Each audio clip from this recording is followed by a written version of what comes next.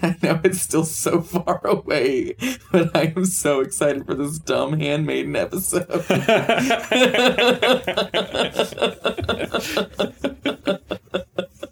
Every episode where we're just 1 week closer to me getting to talk for 7 hours straight about Park Chan-wook.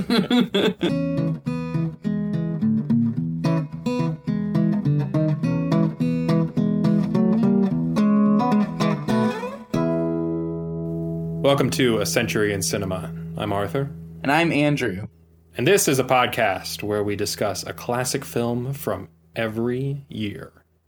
Today's film is from 1935. Alfred Hitchcock's The 39 Steps. You can stream The 39 Steps on the Criterion Channel, Amazon Prime, HBO Max, and other services such as Roku and Hoopla. This film did used to be in the public domain. However, the Supreme Court reclaimed it in 2014. I don't know the details surrounding that, but it is a thing that happened with this movie. Still very easy to find. But it does suck that that can even happen. Yeah, because this was a film produced in Britain.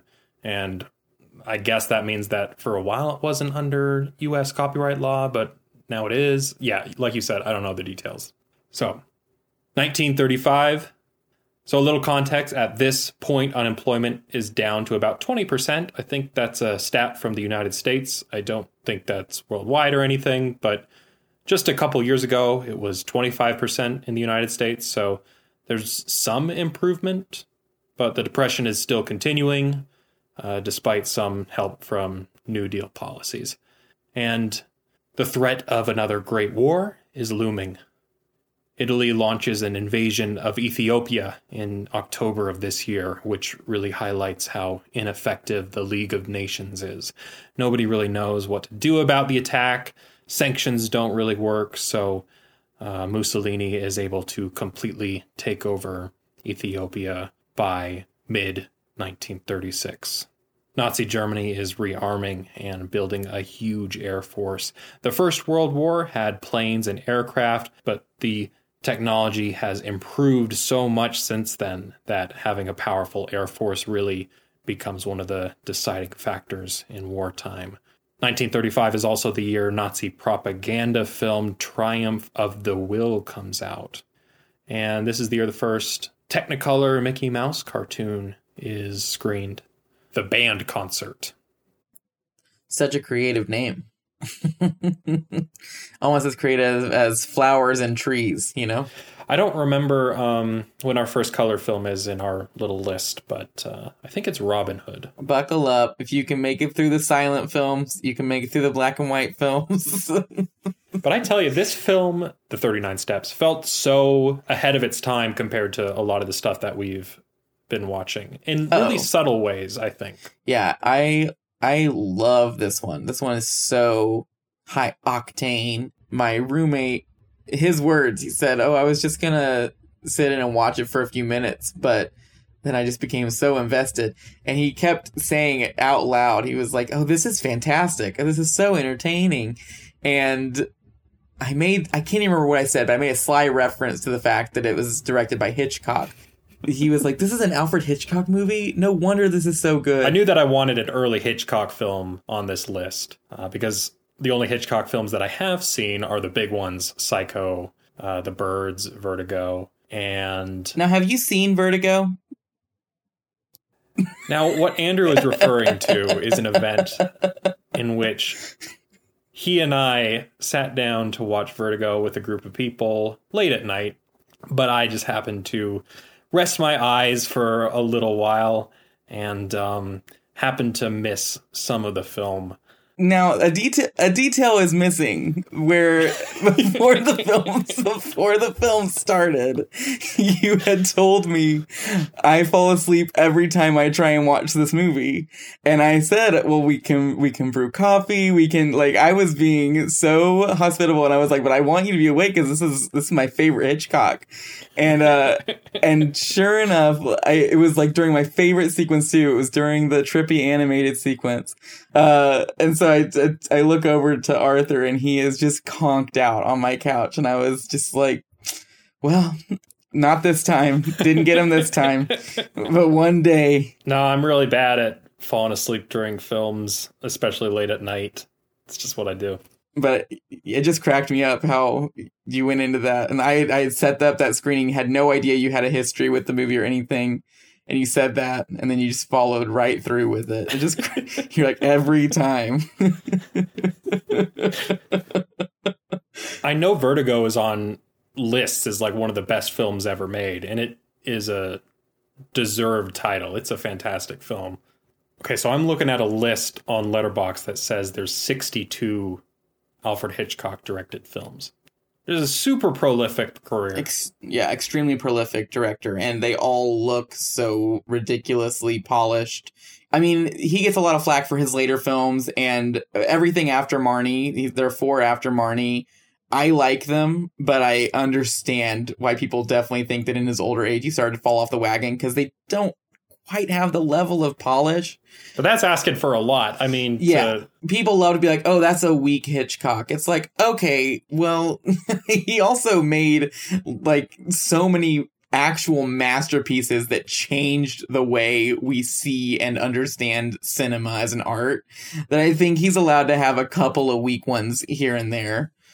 Yeah, I could go on for forever. And I even consider the 39 Steps to be maybe a weaker Hitchcock film, at least from the ones that I've seen. But that's just saying that this film is merely great instead of one of the best films ever made. It's so hard for me to really feel that way about his movies because I love him so much.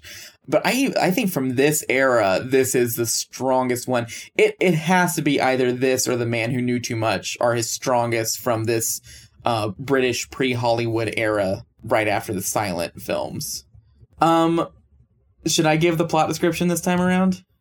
If you would, please. So our main character in the 39 Steps is Richard Hannay, and he is at a show where this man named Mr. Memory is performing, and he can memorize all these extreme obscure details. And right in the middle of the show, a gun goes off and someone is murdered, and he runs out of the theater. It turns out it was this woman, and she's in his flat. She explains to him that she knows this secret, and now that he knows that she knows this secret that he doesn't know, his life is now on the line as well. She is murdered the next morning. He is accused of her murder, and he's on the run for the rest of the film, on the run from the spies who are the ones trying to kill him for knowing the secret, on the run from the police because they think that he is a murderer. And then at the end, it turns out Mr. Memory from the beginning knows the secret and is able to give him the code and the secret right before he dies because he's shot. There's a lot of ridiculous stuff going on in this plot. I'm not going to sit here and give you a scene by scene. This is a movie you should go watch. And it really will not affect your enjoyment at all to know the ending like that. And then there's the other main character, Pamela, who doesn't join until maybe halfway through in a really meaningful way, but she becomes the buddy on this buddy cop sort of adventure. Yeah, this movie has such a large range of characters, and there's so many memorable faces and memorable performances. And it's really just a pleasure to watch. Yeah, because when he's on the run, he stays with some Scottish, like, sheep farmers. Right. There's another part where he, in a case of mistaken identity, has to give, like, a political speech, and those are fun characters, too. Have I ever talked to you about my introduction to the 39 Steps? Never.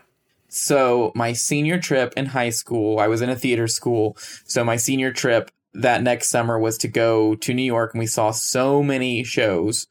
I had a phenomenal time. On top of the shows that the school paid for, we were also suggested to go down to this pier where you can get really cheap tickets for off-Broadway shows and try and see a couple more that weren't in our itinerary.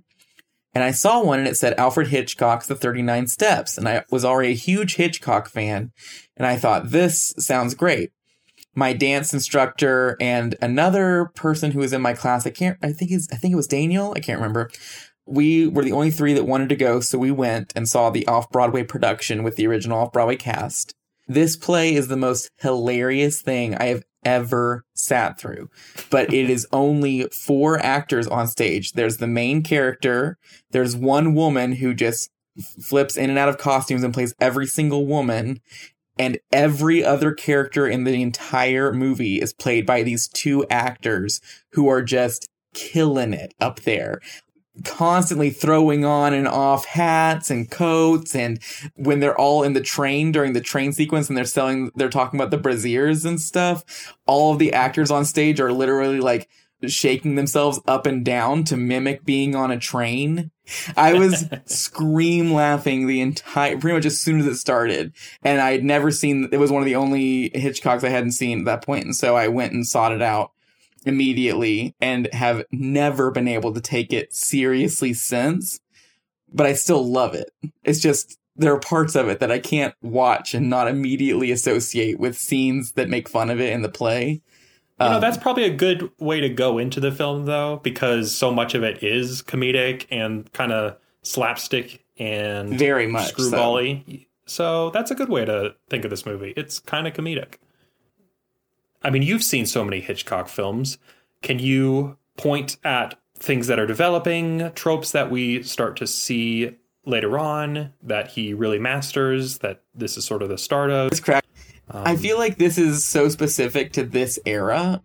Truly, once Rebecca is made, his style and his sensibilities, because this film feels so crowd pleasing. It feels like such a widely entertaining film, as opposed to later in his career where he would literally say, you must torture your audience as much as possible. I wouldn't tie this film into that sentiment. You know what I mean?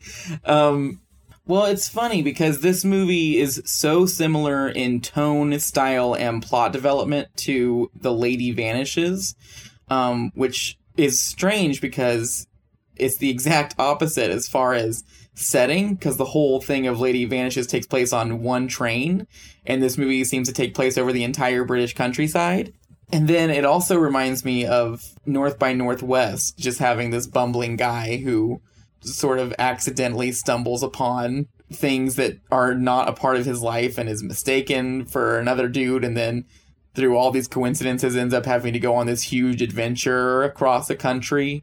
So yeah, I mean, the bumbling protagonist, I mean, I wouldn't say that starts in this movie. Just the unknowing but handsome protagonist who is able to think quickly on his feet. That's a huge part of Hitchcock movies. The audience knowing the bomb is there. You know, we know this movie is going to continue and somehow he's going to be folded into the spy plot. But the entertainment is that we have to watch him stumble into it. And, you know, he doesn't know he's in a movie. We do. I mean, the big one that I recognized immediately was the MacGuffin that's being used, which it's not like Hitchcock invented the idea of a MacGuffin, but he pointed it out. And when you see it in this film, it's pretty obvious. The secret that the spies are after, that our main character is desperate to keep out of enemy hands. I mean, what is it? We don't care. And it's something to do with airplanes, but it just keeps the plot moving. Yeah, no, definitely. Yeah, I love the way the formula is given at the end. Don't worry about the details. He said some sort of formula, some sort of quadratic formula. Who cares? Yeah. That's not what the movie's about. I don't think this was intentional or anything like that, but the fact that the plot and so much danger is derived from this sort of mysterious thing that the main character doesn't really know about and doesn't understand made the whole thing feel a little Kafkaesque. Did you feel that way? Yeah, definitely. Like, this film felt very tense to me. The character's being chased the entire time and is always just wiggling out of things barely and always running from something that doesn't quite make sense. We don't know why this information is really important. It's all a mystery. So despite the fact that the film is very fun and comedic, yeah, it still feels tense. You still feel like there's real danger going on. And then it just fully turns into a wacky romantic comedy for 30 minutes with a married woman, between our protagonist and a married woman. It does get almost frustrating that she won't believe him, but then when the movie finally allows her to and gives her outside information, it feels really deserved, and it's so nice that there's this tension between them because she really doesn't know if she's going to be murdered or not. Because truly, the reason we're frustrated isn't because of her or intelligence or anything like that. It's because we want them to be able to team up and do this together. And so the movie lets you have both, you know? And I really like that aspect of it. There's other tropes here. It's not like this is the first film to have a blonde female lead, but many Hitchcock films tend to have a blonde female lead. The same class that I wrote that paper on Metropolis for, I wrote a paper on Hitchcock's blonde leads, specifically about Tippi Hedren and the abuse she allegedly suffered while she was on set, and just how he became obsessed with his actresses, Grace Kelly included. That's a little bit of a weird section of him as a person, and something that definitely needs to be put in check and acknowledged. But also, the movies are still great, and Tippi Hedren gives incredible performances in his films, and she doesn't seem to regret giving those performances, but it is something that I think needs to be acknowledged. I think that The 39 Steps might be the first film that has a Hitchcock blonde. Is she not blonde in The Man Who Knew Too Much? Yeah, this is saying Madeleine Carroll. The actress who plays Pamela in this film is the first blonde Hitchcock lead. No, yeah, she's definitely blonde in The Man Who Knew Too Much.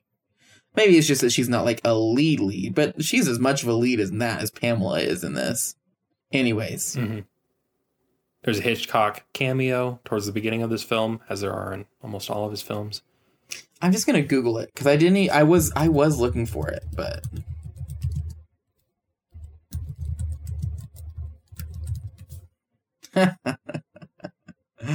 that's pretty good. It's just so funny to me. This is just a part of his style. I'm just gonna pop up in all of my movies. Always at the beginning too, because well, apparently he didn't want the audience to be like wondering where he was or to be looking for him. He just wanted to get it over with really quickly. That is so funny. It's like, not only are you the reason this even exists, but now you're like, now you feel like you have to get it out of the way so people, you know, it's like they wouldn't be looking for it if it weren't for you doing it in all the movies. That's so funny. Yeah.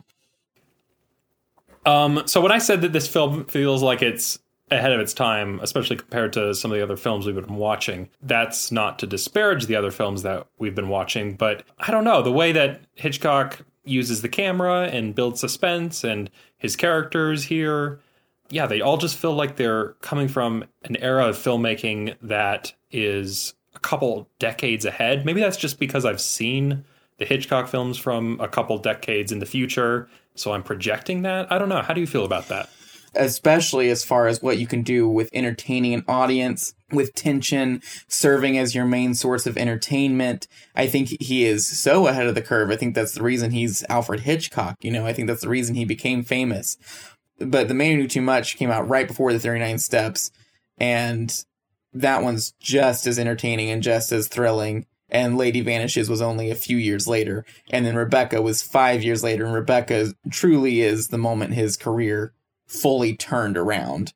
And he was starting to get huge budgets and able to do much bigger films. And I think Rebecca is a masterpiece when it comes to tension and making such a negative emotion as dread be entertaining for an audience. Mm-hmm. And that would be something, of course, he would go on to fully master in his other films. So yeah, I don't know. I don't see this as decades ahead of its time, but I do see it as a huge, important stepping stone in his career. Yeah, and it's not like this film specifically is like the turning point or anything like that. That's not what I mean. Yeah, in general, I do think Alfred Hitchcock and his team are doing things with film that will come to define what film is and how you, like you said, entertain an audience through tension, through dread. Yeah, this film feels different from the other films that we've been watching. Yeah, I would definitely agree. This one, you put a bright gloss of color paint over it, and put it in widescreen and have it star like, I don't know, who's like a charismatic actor working today? Hugh Jackman. Hugh Jackman. You know what's funny? That was literally the first name that came to my head, and then I thought he's too old. I'm not kidding. That was the first name that came to my head was Hugh Jackman. He's a charismatic guy. Yeah, I'm not saying that's a bad thing. I guess it sounded bad. So yeah, put Hugh Jackman in there, and then like you could literally with this exact same script make a fun movie right now. And I don't know if that could be said of other films we've watched. And it's also just the way that the camera is moving. I know we've said in the past, like, oh, they're moving the camera. How innovative. Oh, those swivel shots. Oh my gosh. And all the like zoom ins and stuff. It's so precise and just, oh, I love his aesthetic, man. I love Alfred Hitchcock. Pretty much immediately into this film when there's the sequence of the character just purchasing a ticket and we follow him into the theater and he sits down. Like, just the way that shot, the way the camera follows him so that we don't see his face, so that we are establishing the setting, that all just felt miles ahead of other filmmaking that we've seen from Hollywood films like Babyface or The Public Enemy, you know. This draws you in immediately and you're like, what's going on? And I want to know more. That cut from the studio shot of them inside of the car, and then it whips out to a miniature. God, yes. Oh my God. Yeah, I know exactly what you're talking about. That shot is They're talking incredible. inside of the car, and you're like looking at them through the window, and then it whips out, and it's a miniature car. But your brain, like, I only knew that because I was looking at it specifically for that stuff. Yeah, it's a seamless transition. I don't understand how that was accomplished at all. Yeah, again, just like this stuff is ahead of its time. It looks more like a modern film and how modern films, good modern films, photograph things. Yeah, I wish that stuff still was done this way. Yeah, I mean, because sometimes things are overly complicated or just not entertaining. But yeah, there's a simplicity here. It makes it look really easy, doesn't it? Oh yeah, it looks completely flawless. You fold right into the journey. You don't care about any of it. You're just so invested. And when I say I wish other things still use this, I think that making leaps forward in technology is a net positive for film, and I do think it's good. But I more just feel like there's a certain craftsmanship, there's a certain level of like artistic knowledge that is being lost, and that's more what makes me sad. I don't want every movie to look like a Hitchcock movie or to be using all practical effects or anything like that. But I just, I don't know how to make this movie. I have no idea how it was made. But I would just hope that anyone working in big budget, any director working on a big budget film would. You know what I mean? That's what I hope. Yeah. Because the knowledge still exists. And this is still, he, at this point, is finally fully finessing his infamous shooting to edit style. And you can really see it in this movie. Especially, you'll just see there are certain shots where characters come through a door, and then it cuts to a shot of them in another part of the room. And you can see it's like, okay, if an editor tried to be like, well, we got to cut this for time, or he'd be like, well, what would you cut? How would they get into the room? How are we here? There was a lot of scenes where I was really noticing that specifically. Even the insert shots, for instance, when they zoom in on the man's pinky being gone, it's the only time his hand is anywhere close to that position or even really displayed in a prominent way in camera. So, like, there's only one place where you could put that insert shot. I think, I don't know this for a fact, but I'm pretty sure The Man Who Knew Too Much was his first film where he fully did that. He was already trying to do that because he'd been getting frustrated with British censors saying his movies were too long, trying to cut things. I know Number 17 wasn't like that. That's one of the reasons that it doesn't really exist anymore, because it was chopped up and there's a lot of stuff missing from it. So I'm pretty sure Man Who Knew Too Much was his first film where he really was trying to make that happen. And then, of course, The Lady Vanishes is known for that being the entire style. The entire train is shot in a way that there's only one direction that they could possibly move. So they couldn't be asking him to move scenes around and stuff. And then that was his style all the way through to the end. Nice. Really fascinating stuff. shooting for the edit, and he specifically said, like, I am shooting for the edit. Oh, yeah. He got frustrated with the British censors, and especially with people saying his films were too long, because it wasn't a matter of their actual length, right? It was a matter of him waiting. He loves to just wait as long as he can to deliver that punch and to satisfy the tension.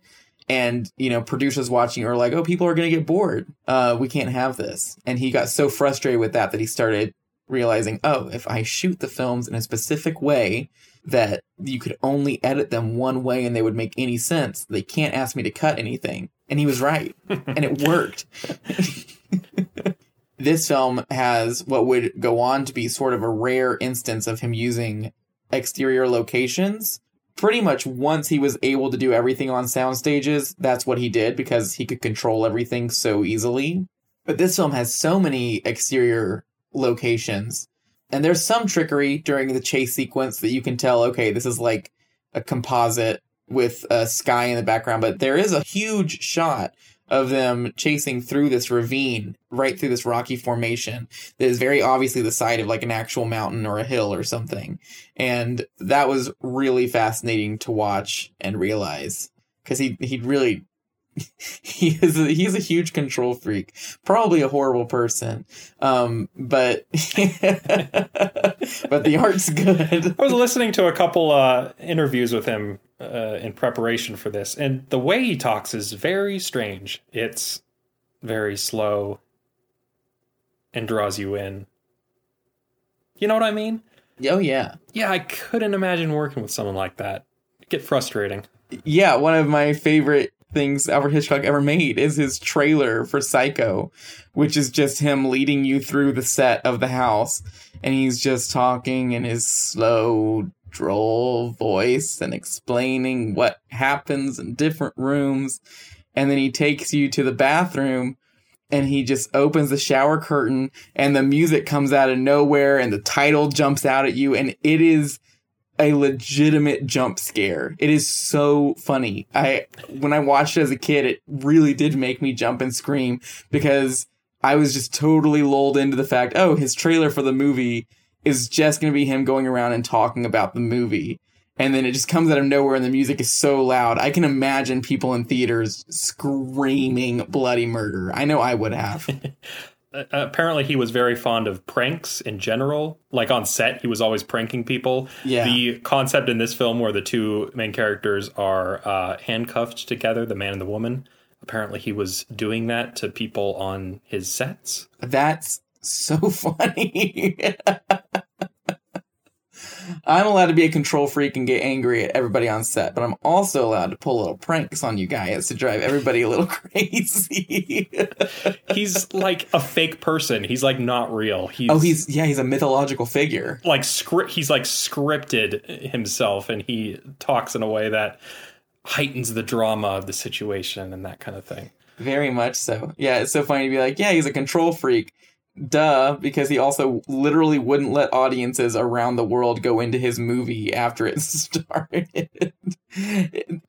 But yeah, I always think about Psycho. Do you know the reason why he put that rule into effect? No, I don't know.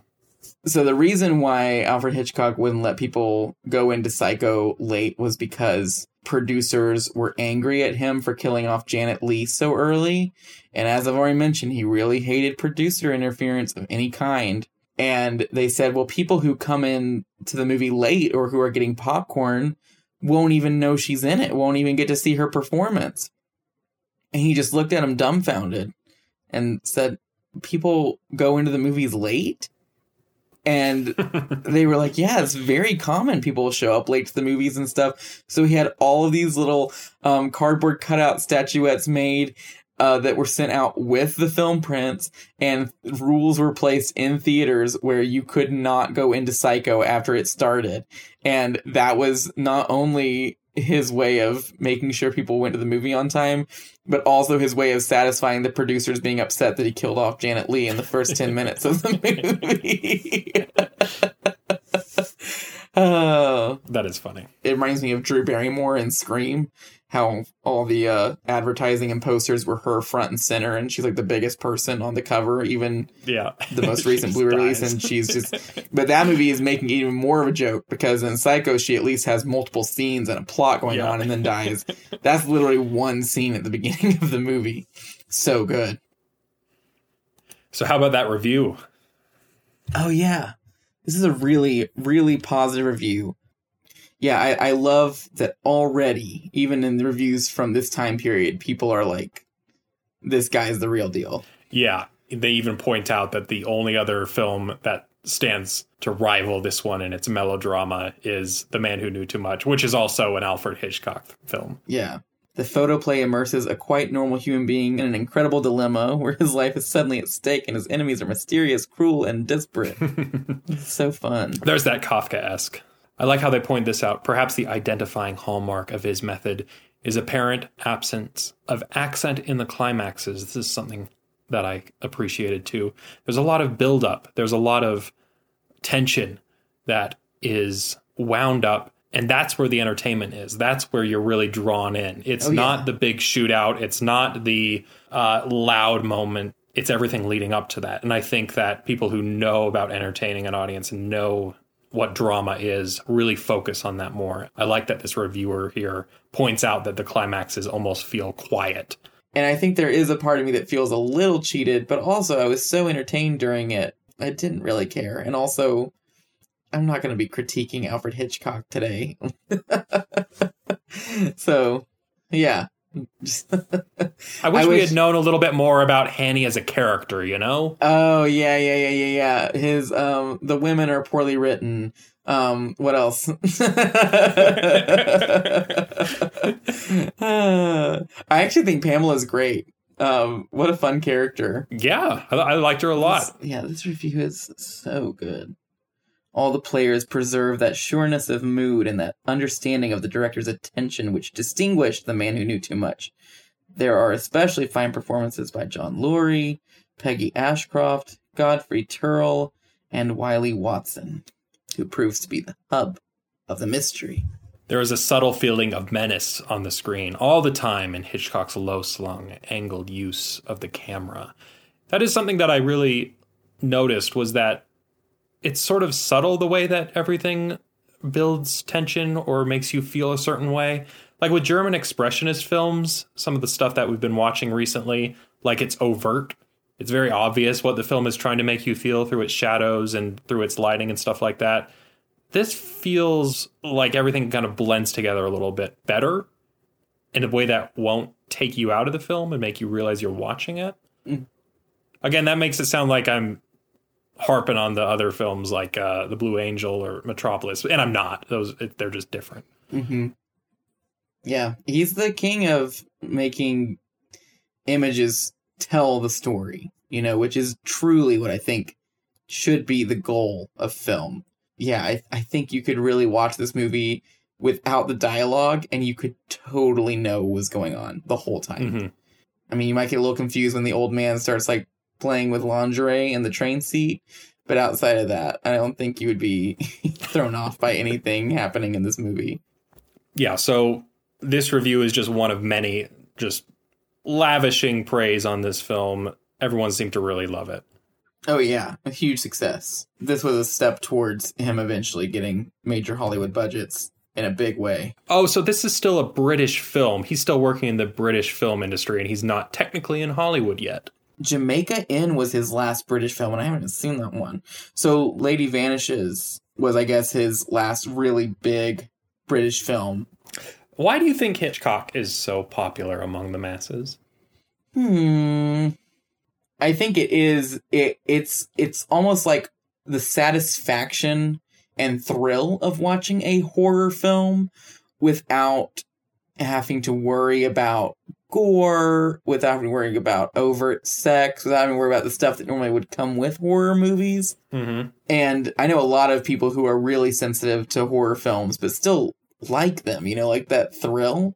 And he is the master of making that movie that, I mean, Psycho really is a full-on horror movie, and it still is a very PG movie as far as its content is concerned. That's true. Yeah. So, yeah, I think that's really what it comes down to, is people love to be thrilled and love to experience suspense, but also overall like to feel safe and entertained. And he rides that line in a way that nobody else ever has.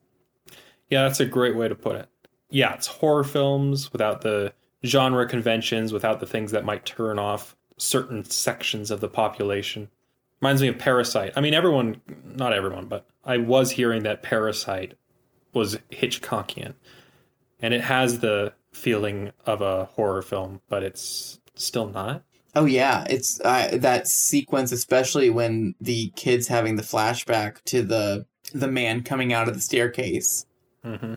Yeah, I think that's a really good point. I think that film definitely rides that line. Bong Joon-ho, I think, is a natural successor to Hitchcock. Do you have anything else to say about the 39 Steps? Not really. I should have really gotten my thoughts together today, but yeah, I just couldn't. But I'm so proud of this work. I'm so proud of everything I said. Nothing's coming to my mind.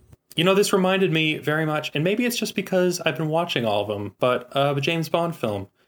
And didn't you get that sense from the villain especially? Like with his formal setting and inviting the protagonist in and deceiving him, and then showing off his physical deformity with the pinky finger. Very James Bond villain, I felt.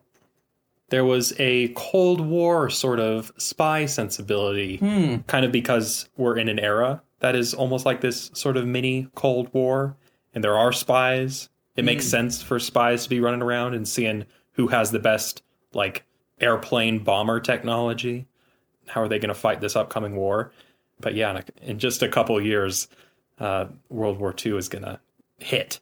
That is super interesting, especially from a British perspective at this time. Yeah, and that might have been the other reason that I felt like it was so much like a James Bond movie, just because everyone's British. Right. Spies, British spies running around. And then he's getting chased by the cops and stuff, which is now like a staple of James Bond films. Wasn't always, but now he's always got to be on the run from the authorities, as well as the bad guys. Okay, sorry for giving you such a mess to work with this week. I'm looking at my audio, and I will say it looks very evenly distributed, but I'm like, I know that there's like whole chunks of this conversation that are not going to be in, but you don't want an hour and 48-minute episode about when we couldn't find a way to talk about the 39 steps. All right, what are we watching next week? Next week, we'll be watching Things to Come, written by H.G. Wells, directed by William Cameron Menzies. Oh, the set designer that we've already talked about. See, yeah, totally planned. You planned it. I'm just on the roller coaster. I'm the one screaming really loud at the front. It is available to watch on Amazon Prime, the Criterion Channel, Tubi, Canopy, and other services as well. And as always, we will have in the show notes a link to exactly where you can watch it. All right. Well, I'll talk to you next week, Arthur. It's been a pleasure discussing the 39 Steps with you today. I think I'm going to go watch a couple more Alfred Hitchcock films. You should watch The Lady Vanishes. Great follow-up to this one. I think The Lady Vanishes and North by Northwest are on my list. I will tell you what I thought of them next week. Yeah, and then any others you haven't seen also within the next week, please. Oh, yeah, the other 50. Got it. Thanks again to Nathan Royal for our show's music. If you're enjoying A Century in Cinema, we'd love if you took a second to help support the show. And the easiest way to do that is to subscribe, give us a little rating for those internet algorithms, leave a little review, and to recommend us to someone else who likes movies. Thanks a lot to you, our listeners, and we'll have a new episode next week.